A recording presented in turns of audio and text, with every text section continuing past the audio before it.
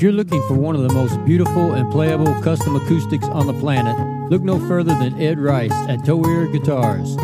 Ed is a true artist, transforming exotic woods into magnificent, sweet-sounding instruments.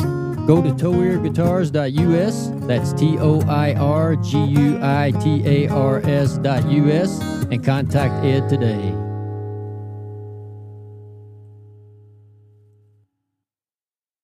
Hey everybody, Brad and I want to say thank you for listening and thank you for the support. Please continue to listen and share this podcast on all platforms that you can.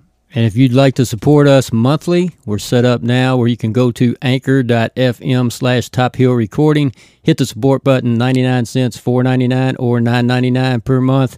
Any amount would be greatly appreciated. Now back to the podcast.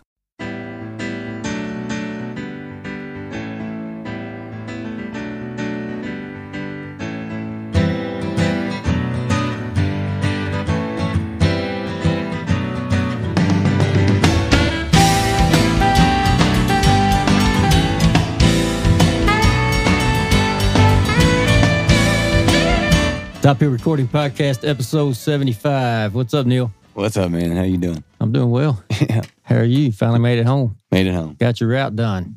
Yeah. Yeah.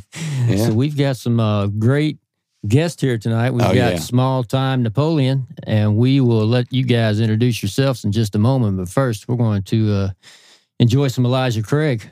Back to another one of our favorites. Oh, yeah. So cheers, guys. Cheers. Cheers. Cheers. Oh, I need this one. So why don't you guys start us off? Just introduce yourselves to our listeners. Sure. Let us know your name and your position in the band. And my name is Zach. I play the drums. My name is Dan, and I play the guitar, and I am one of the singers. Yeah, I'm Jeff, and I also play the guitar and am one of the singers. I'm Dave, and I play bass. Perfect voice for the bass. yeah, bass voice. I was trying to go for that, like, mama played bass, or sang bass. When you said our position in the band, I really wanted to be like forward. I play full, like fullback or whatever. I should have started us I was off. thinking the same thing, man. That was a weird way to I'm say the that, point I guard. guess. What is your position? What's your position in the David Neal, bass player, the Ohio State University. Generally, I'm on the left back side of the stage as I play. Is that my position? I don't know. So we usually start off, guys. We usually have our guests go back to childhood and talk about early memories of music. But just to save us some time, why don't you guys kind of tell us how the four of you got together? Maybe starting with the oldest relationship in the band, and kind of move us through from there. Well, okay. I guess Dan and I got together first through a mutual friend of ours, a bassist who has since moved to California, I want to say. Mm-hmm. Yep. Well, first off, Jeff and I were both born at a very young age. Mm-hmm. We would like to get that out of the way and establish early. But What the hell's that mean? it's going to get better from here.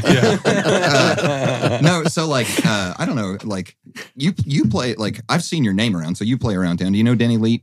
Play bass? Yeah. Okay, so I wound up playing with him, and he was like, he just kept being like, oh, you gotta meet this guy, Jeff Thomas. Like your music and his music, like you should be in a band together kind of thing.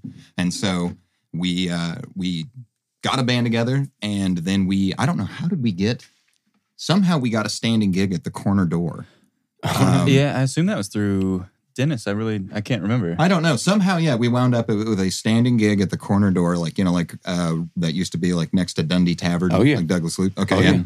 We would play there, and then Neil Lucas, in the past, like was our original drummer, and so it was like us and Neil when he could make it, and then Dave and our original official starting drummer Ryan were roommates. They both went to Bellarmine. They were both going for jazz and hijinks. And they came through, and for some reason, because like our big thing at that time was escalating amp war, kind of. Yeah. And like by the end of the night, everybody would just be watching us from the outside window. And but somehow, like Like you and Ryan came by, and I don't know, like did Ryan? Well, because we were in we lived like 3 houses down in a blue house that's now a cat cafe.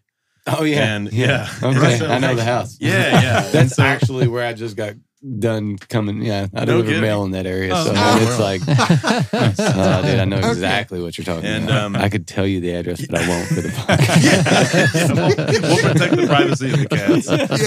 Please. Okay. So it's like they feed the cats; they don't eat the cats. Well, but like, because like we were in a jazz group that used to play like every other Wednesday, and then like we went up there on a Wednesday that we weren't playing, and these guys were playing like I think the Sweet Nothings. That was that was the band. Our name. Yeah. Okay. They were like there are 8 other bands called the Sweet Nothings, and a lady who makes like charming, endearing yarn animals. So it wasn't a good lasting name. Yeah, it didn't stick around long enough. Yeah. Well, our original name, when Jeff and I just first started gigging out, in Hikes Point, there's the Hikes Point Lounge, and it says, what does it say? Bar, ladies welcome, or bar, cocktails, ladies welcome, or something like that. Like that. And so we read it across. We were playing this gig in the parking lot, and people were like, "You guys are great. What's your name?"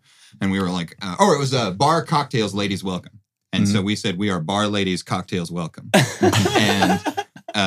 And then somewhere wouldn't let us put that on the marquee. Yeah. And so Neil Lucas was just like, he used to like do this thing where he'd be like, "I'm only going to be gone for as long as it takes me to smoke this cigarette. Give me a cigarette." And then he would light a cigarette, and we would like go somewhere and do a thing and then come back. And we were like on the way back, and he was almost out of cigarette. And he was like, "You know what? We're like the cigarette. We're like nothing. We're Sweet Nothings." And I was like, "Neil, you're a genius." I was also probably like drunk. So how long ago was this? Where are we in time here?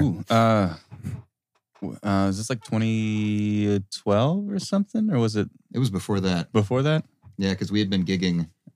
Yeah, because I guess I was still in college too, wasn't I? So maybe it was like 2010. Something like that. Okay. Yeah, I feel like it was like, about, it all started at 2010, and then like the first iteration of Small Time was like probably 2012. Yeah. Or something like that. Yeah. And then Ryan ended up moving away to Nashville, and we tried a long distance relationship, and like most of them, it crumbled. And so, it wasn't him, it was us. Yeah. And then me. We were lucky enough to get our first choice, which was Zach Kennedy, who, do you know what year it was? I didn't know I was your first choice. Wow. Isn't that awesome? Playing hard to get. I feel buttered up. Yeah. Our first choice replacement. I mean, that 2015. Was I it? think I played a couple of gigs. Like I was the sub for a while, and then I think I actually did text you boys, and I asked if you wanted to go steady. Yeah, I think that was how I did it. Yeah, I was like, I need to be I remember in this writing band. that in my diary. We did.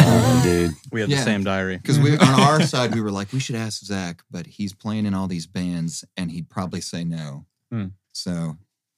So you were just kind of like a drummer for hire, or were you kind of committed to a bunch of other things, or how was that? Well, at that point, I was. What bands was I in? You I've always been in Curio, a weren't bunch. you? Yeah, an early iteration of Curio Key Club, which was called Darkestra at that That's point. right. Darkestra. And I think I had just got done playing with Cabin for a couple of years, so I had like an opening in like the busy schedule. But yeah, it was great. I played a couple gigs, and then I spent some time in the van, and I got to really, really know them. And it was either going to run away or join full time, so I decided to get hitched with them. Yeah. There was a whole lot at the beginning of Zach just being like, "Dan, you can't say that." I was like, "Dan, wow." I thought like the ties and the suits, I thought they were like nice Christian boys, and that is not the case. That's why I like this band. Wait. You let them in your house too, man. Mm-hmm. Yeah. Okay. Yeah. All right, so you were good? I mean, he hasn't shown us the gun cabinet yet. Okay. So you're full-time, small-time now, huh? Oh, yeah. Okay. I'm small for life. Good words. Put that together right off the top of my head. That's really nice. Very nice. And so you all released an album in 2015, didn't you?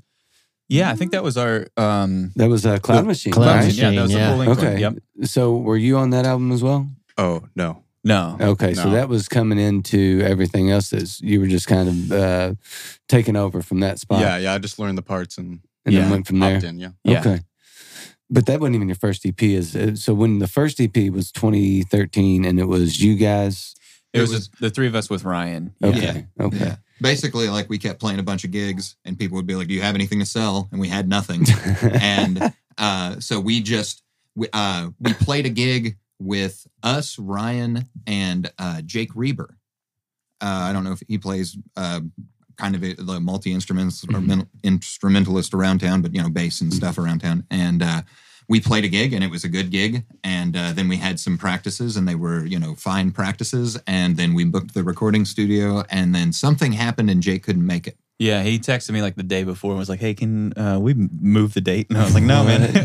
Yeah, and so Ryan was just like, "My roommate is an excellent bass player. He'll learn all your guys' parts." And probably I think Dave, he learned them all while we were getting sounds the first day in the studio. Are you kidding me? Yeah, they texted me. I remember it was a Thursday night, and I'd driven down to Nashville to see Turquoise Jeep of Let Me Smang It Girl fame. Mm-hmm. And I was just almost like, I don't know, I want to have a lazy weekend. And I was like, you know what? All right, I'll do it. And so loaded in on Friday, learned the tunes, and then recorded them Saturday, Sunday. Yeah.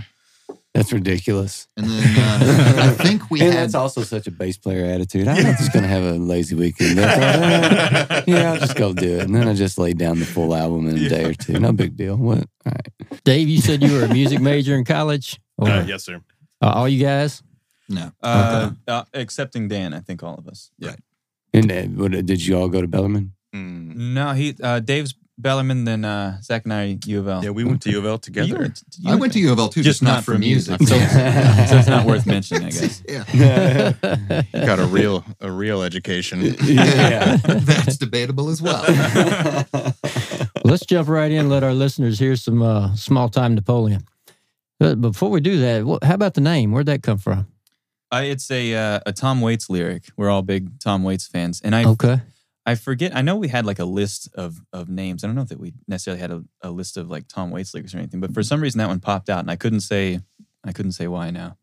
It's a killer name. All right, well let's listen to High Wire. You guys want to tell us about that? A little bit about that? Yeah, that's from an EP we did in like 2017. Yeah. Okay, yeah. And we did it at La La Land. We had a really good time recording it. Up until that point, we had tracked everything live. So our original EP and then Cloud Machine is just live in a studio, but us all playing live, not punched in or anything. And then with Too Big to Fail, which is the EP. Yeah, the EP's on. We decided to like track it out, and like if something was messed up, we're going to go back and fix it as opposed to just living with it. So it's like I think the nicest production we had done up to that point. Yeah. It the production and all of that sounds great. Jeff wrote this one, and before this, he had written another piece that's kind of like our called "Boring Little Play," that wound up with like so I would say Beach Boys, but that would be like giving us too much credit. But like a falsetto-y kind of harmony thing. Yeah, and that was just a song that you just made up. It's not even about anything. Yeah, like most of the songs I write. and so then this is a sequel to just like one song made up about nothing, and then another song made up about nothing. Yeah. All right, I don't want to embarrass myself, but what was the first Small Time? What was the name of the song? Small Play song? Oh, Boring Little Play. Boring Little Play. Is that the one about the boring little play in the corner of the restaurant? Yeah. Okay. Yeah. So you got it. that's actually one when I was listening to it, I was just it was such a picture, in my head. And it was cool because I love story songs. I love songs that have or tell some type of tale. And then the next song was more in your, maybe not this song, but the next song on the album was more written in a different, was more first person perspective. Yeah. And I thought, man, I just love the stylings of being able to switch it up. And even if it was written by different, I don't know who it was written by, but just having the versatility to have different types of writing styles too. Sorry, I didn't mean to cut all that in there. No. But yeah, that's cool. I appreciate it. I'm glad that painted picture. That Boring Little Play, which we're not listening to right now, was an exercise of just, can I write a scene as a song and just see it and then move on. And then this one, High Wire, that we are listening to, there's at some point in Boring Little Play, a drunk guy punches, I guess, the main character. This is the drunk guy's prequel, I guess, where he came from. All right. It's much more coded and less obvious, but that's where I was thinking. That's cool. Yeah. Okay, here we go. High Wire. held up by cold men and hard stares. Nothing much to lose. Carried in a clap of thunder. Lessons learned from second-hand shoes. Hearts and clubs alike. Living through the night. Dealt in and dealt with by two hands. Pistons cheating fire. Circling only fate and weakness. Tightening that great high wire. More than man are we. Working toward disease.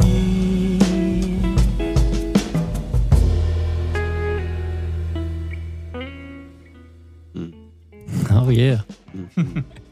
Nice, very nice. Well, thank you. I feel more sophisticated just listening to that. You should. You know, the one thing that that stands out is the choices. There's so many great choices in what you're playing. Everything has its place. Everything fits, and it's just so tasteful. I think that's where I don't think a lot of people are as tasteful as you guys are. I mean, there's something about it that you know, everything has a purpose. Every note, every seventh, everything fits. Where it's just it's beautiful. Well, thank you. Beautiful. Yeah, that whole EP I think sounds really, really nice. Like I was saying, the production of it and who'd you record that with? It was with Ann. Episode 74, the one before you guys. Yeah. Oh, really? 75. Yeah. Oh, okay, sweet. Yeah, Right. she was on last episode. Actually, she's 73, I believe. Whatever, man. I told you don't let me talk about these episodes. Yeah. It's pretty close. I'll give it to you. Man. Yeah, she's great. We had a lot of fun working with her. It just seems so easy and accessible and helpful. Yeah. Yeah. We and I think before that, like, I guess two things. Like, so I feel like early on when I started playing with Jeff, a way that he differentiated himself from all of the other guys we had done pickup bands was something I'm assuming you picked up along the way, like like the term lends itself to the song, lend yourself to the song. And so we would have discussions kind of early on, like, if you do a solo, how do you want me to be strumming? If we do this, if we do that, and that is all limited by my own technical ability, but that comes out in different ways. And then I guess like the other piece would be the first two albums we recorded, and we were like, we're going to do it live because we are a hardcore serious jazz band, and we will force you to respect us by how we did this with no dubs and no cuts. And like we would set it up and we would do it, and we would do it like in the guys that we and the spaces that we did that both times. It was maybe for both of us, for us and them, a little bit out of our grasp. And so with what we came away with, maybe you don't agree, maybe you guys, but I feel like with the one where we tracked it out, it was like, yeah, this is the one that grabs you by the throat. Yeah. I mean, it's a lot of fun to play as a band, to play live and to know that you can't just go back and punch something in. So it's two different, I guess, sides of the same coin. They're both fun though. I saw you guys, I can't remember where I saw this, but one of you guys said in an interview I read or a blog somewhere that you guys try to find the gap between jazz fans and non-jazz fans or something of that nature. What did you mean by that? I think you called yourself jazz-ish. Yeah.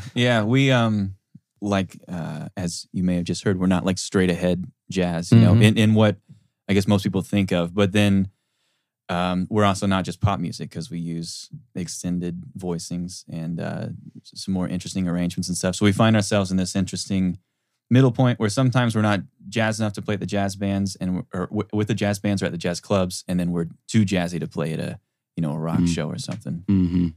But that being said, we still have found success at certain jazz clubs and certain rock clubs. So, Right. Yeah. It's always been interesting, like, when we get to a place and we're like, oh, we've got to like play a little bit with like a harder edge tonight. We showed up to this place called like Skeletons in Fort Wayne. I was thinking about that the other day, yeah. And like, they're just playing like death metal when we walk in. Everybody's got like the bartender's got like face tattoos, and we're like, yeah, one dude had like his head was shaved and he had like a skull tattoo and a face tattoo, and I was like, we're gonna get killed. How'd the show go? It was great. It was awesome. Yeah. We were the best rockabilly band that they had.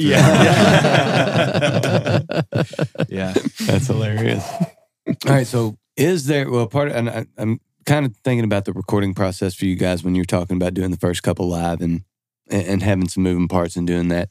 Do you think, even if you recorded the 2017 thing live, you had Zach for a couple years and you guys have really solidified what the band is. Do you think part of it is not only that it was a live thing, but there are no more moving pieces, that everything is that you guys now have been playing a while together and been in the van and done the things to make yourself just extremely, extremely a tight band, not only, musically, but, non-musically as well.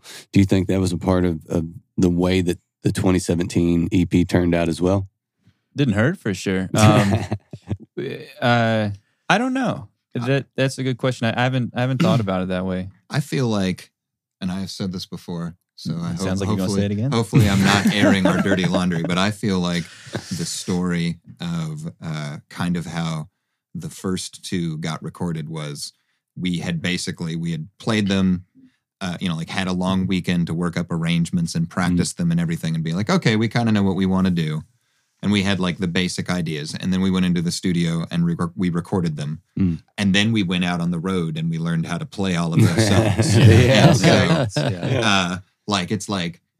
There are things that happen in the songs now that add all of these new things. And so like I think it is a compliment when you say a band is much better live than they are recorded. Yes. Yeah. And I feel like for sure, unless barring, just everybody's got to bomb, something, but barring that, we're much better live.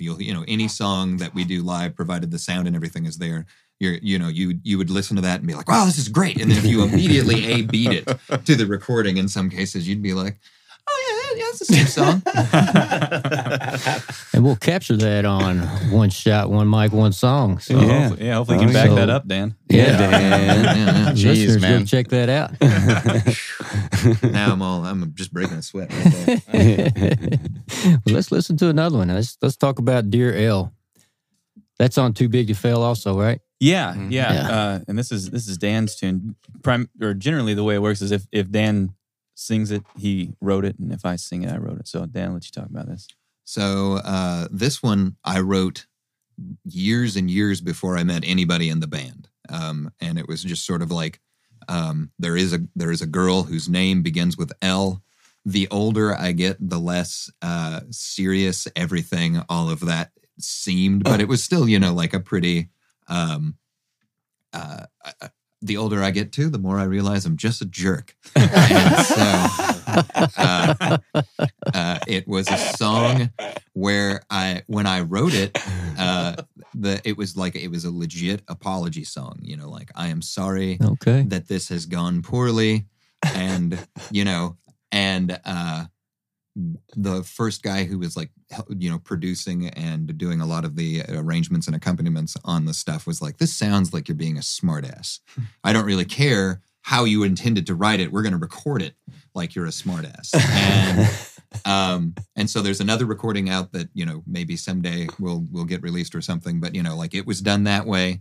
And, when we put this together, we actually like wrote more parts to it. Like the last part, like with the big horn solo and everything, all of that is a new thing that that happened and kind of went a different place with it. Kind of went even another maybe not so much sarcastic, but somewhere beyond the original.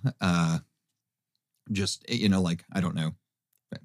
Yeah. Right. I don't know what the right turn is, but just like the original sort of just arrogant arrogant, condescending thing. Okay. Let's listen to Dear L.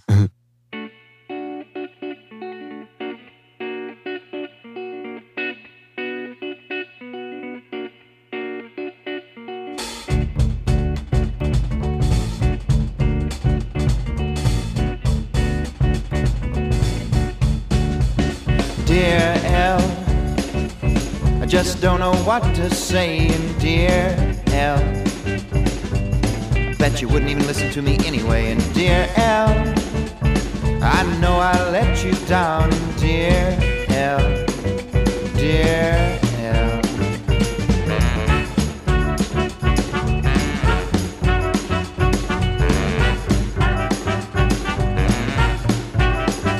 dear L, you were always more grown up. And dear L, I'd like to think that maybe I wasn't even good enough. And dear L, it's such a hollow sound. And dear L, dear L, well, people do and people say, but somehow I'm not sure how we ended up this way. Yeah, I'm so immature. Dear L,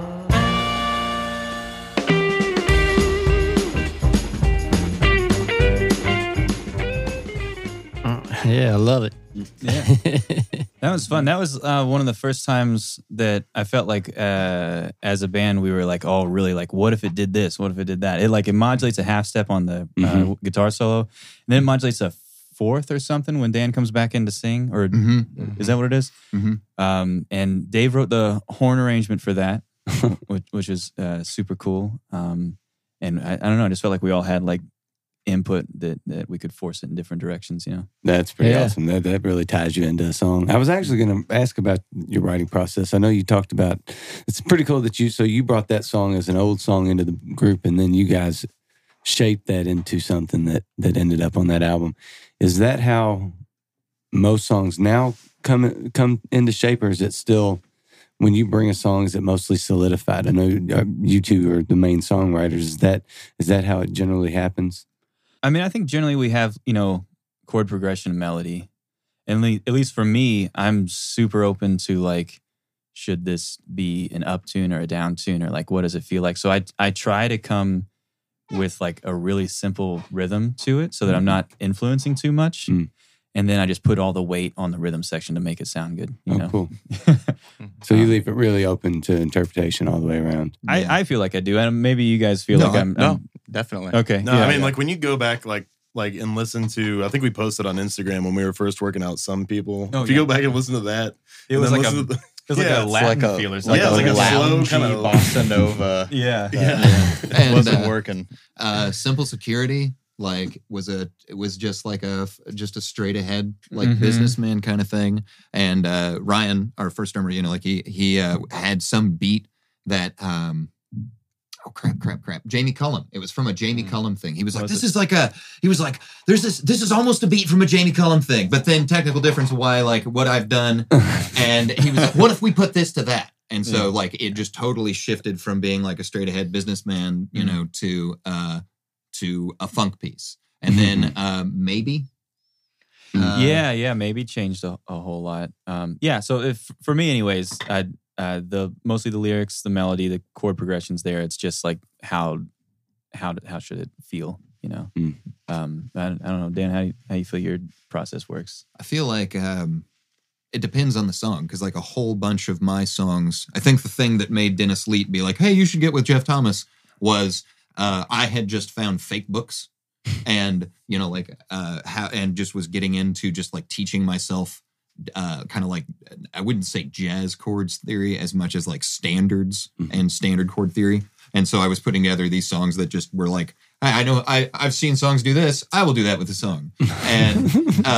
And so, like with a lot of mine, it would just be like, here, I've written a song and I'm going to sing it to you guys as a businessman. So then it would just, or I've written a song, it's kind of a funk piece. It's going to, so I'm trying to think of anything that's really I want to clarify that Dan's not thinking that he's like a businessman. Yeah, he sells us on the song every businessman's time. bounce is like a term for like a jazz tempo, like a nice medium jazz swing.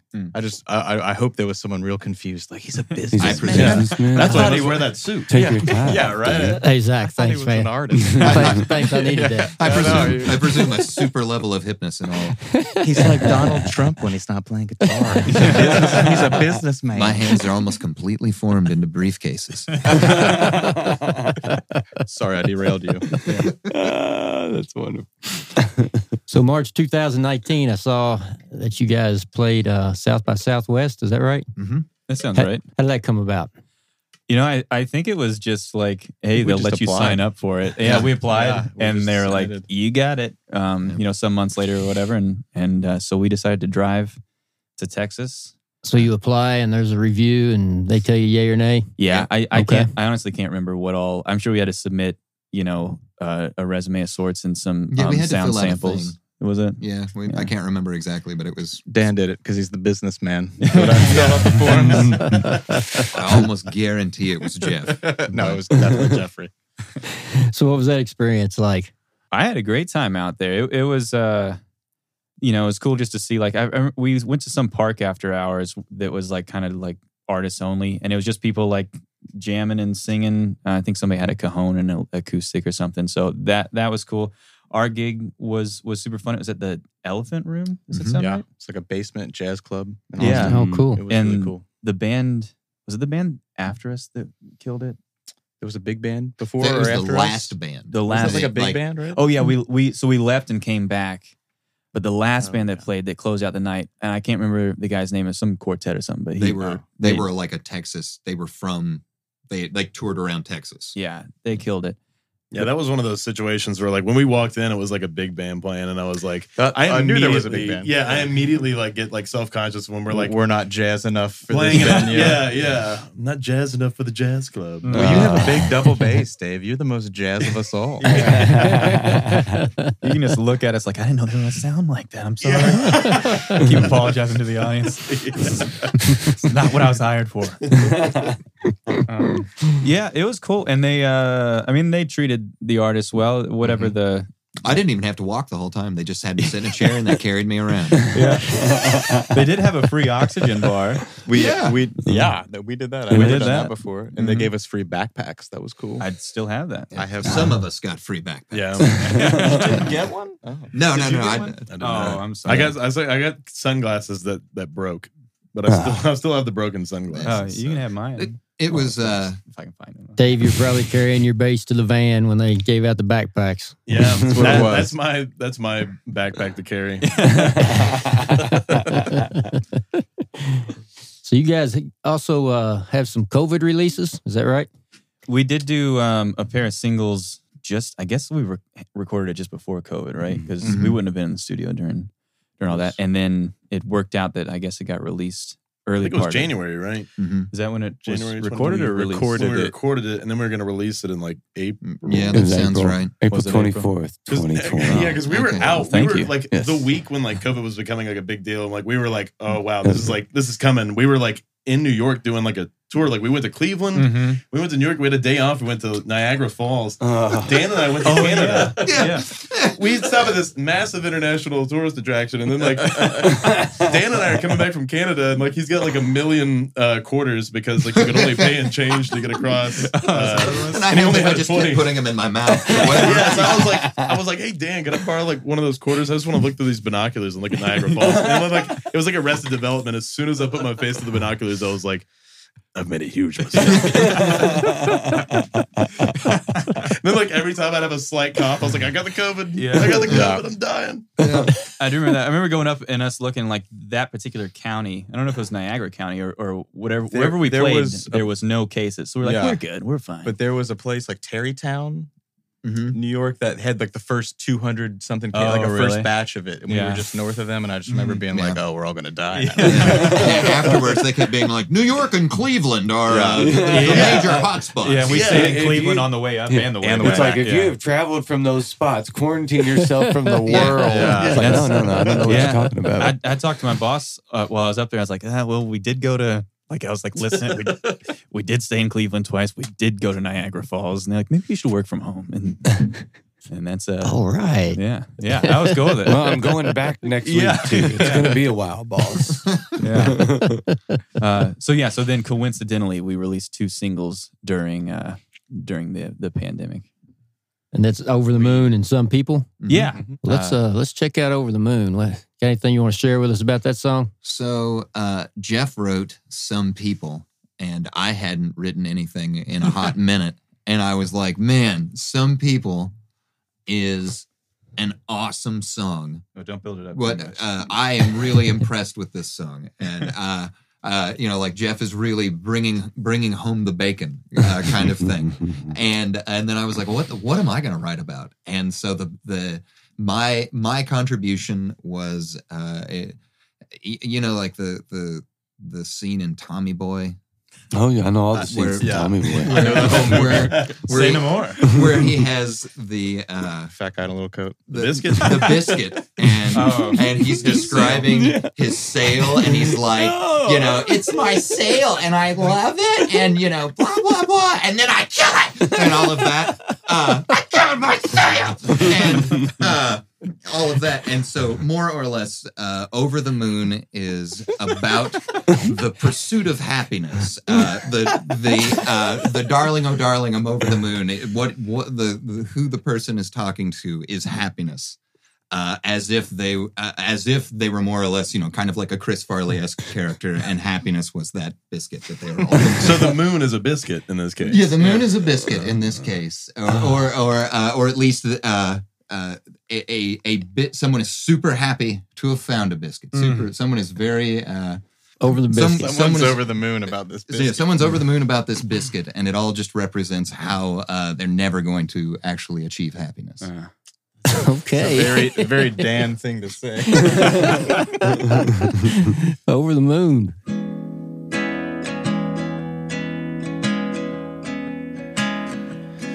Darling, oh darling, I'm over the moon that you found me.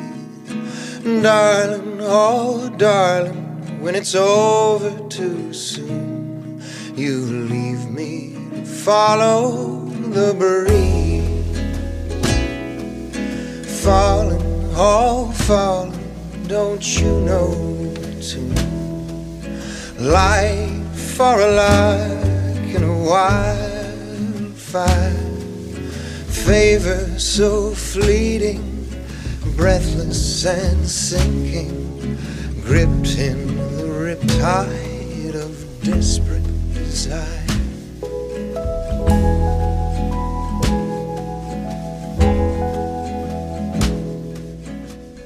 So where'd you guys record those 2 songs at? La La Land. Yeah, that was at La La as well. Yeah. Mm-hmm. Yeah, and that one was recorded live, wasn't it?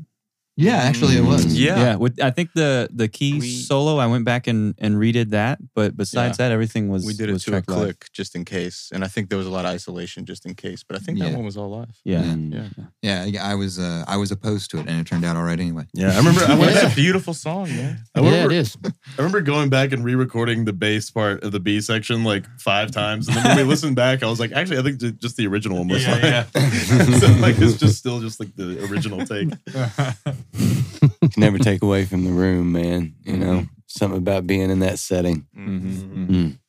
So our listeners that want to follow you guys a little more closely, where can they find you on the socials, find your music, all that? Yeah, well, I think we're pretty much all the socials, and we definitely got Instagram, Facebook. We have a Twitter, though. I don't know how often we tweet. Dave is in charge of our Twitter. Yeah, not often, okay. I think the last time I tweeted was when Some People came out. Okay. And then we've got a YouTube that is at times active. And we did some pandemic videos that are on the YouTube. Some socially isolated. Where we sent tracks back and forth. That was fun, too. So cool. Check that out. Everything's Small Time Napoleon. Yes. Yeah, or some tiny variation thereof. I think like Instagram's like smalltime_Napoleon, and then one thing is Saint Napoleon. Yeah. But I think if you Google us, you'll find us. Or ST Napoleon, but it looks like Saint Napoleon.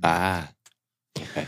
We appreciate you guys coming out and spending some time talking to us, and We're going to stick around and have some fun doing some one-shots. Oh, yeah. Yeah. Perfect. Recording some of that live music with one mic, old school. Old school. It's all about the room, man. And we're going to go out with the other song we just been talking about, Some People. Anything else to add that we haven't already talked about with that?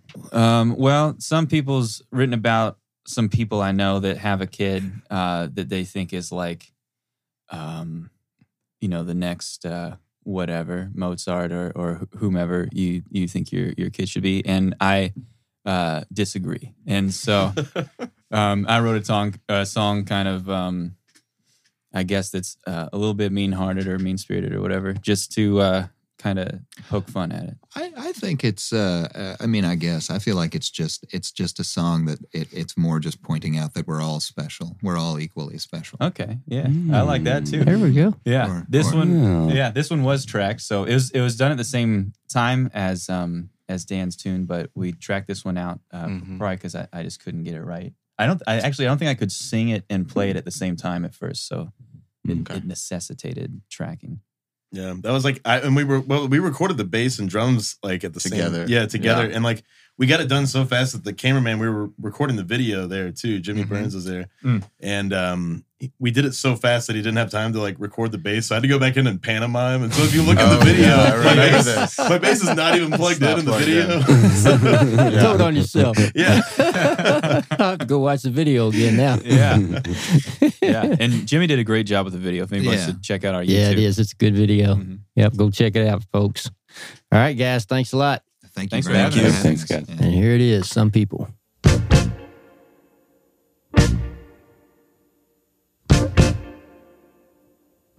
Once upon not far enough, farther back than all of us, fell some ancient domino, cast off to the sea. Well, it took a year or two, but look, you done you, pressed down just for long enough, brought us to believe where some people just got it.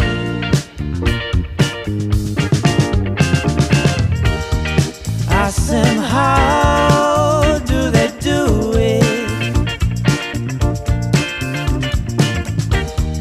with just 4 mortal hands, where some people just got it.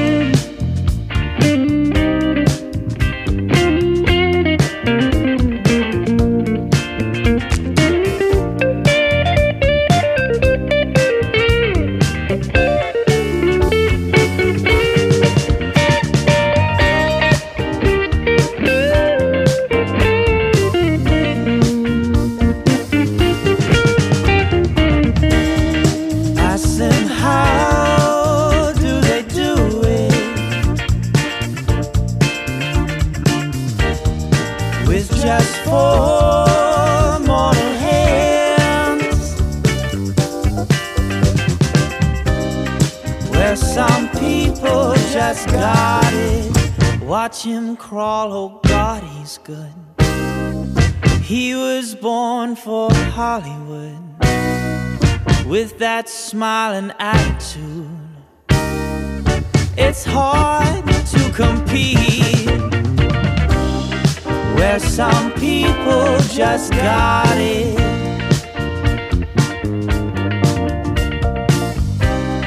Where some people just got it.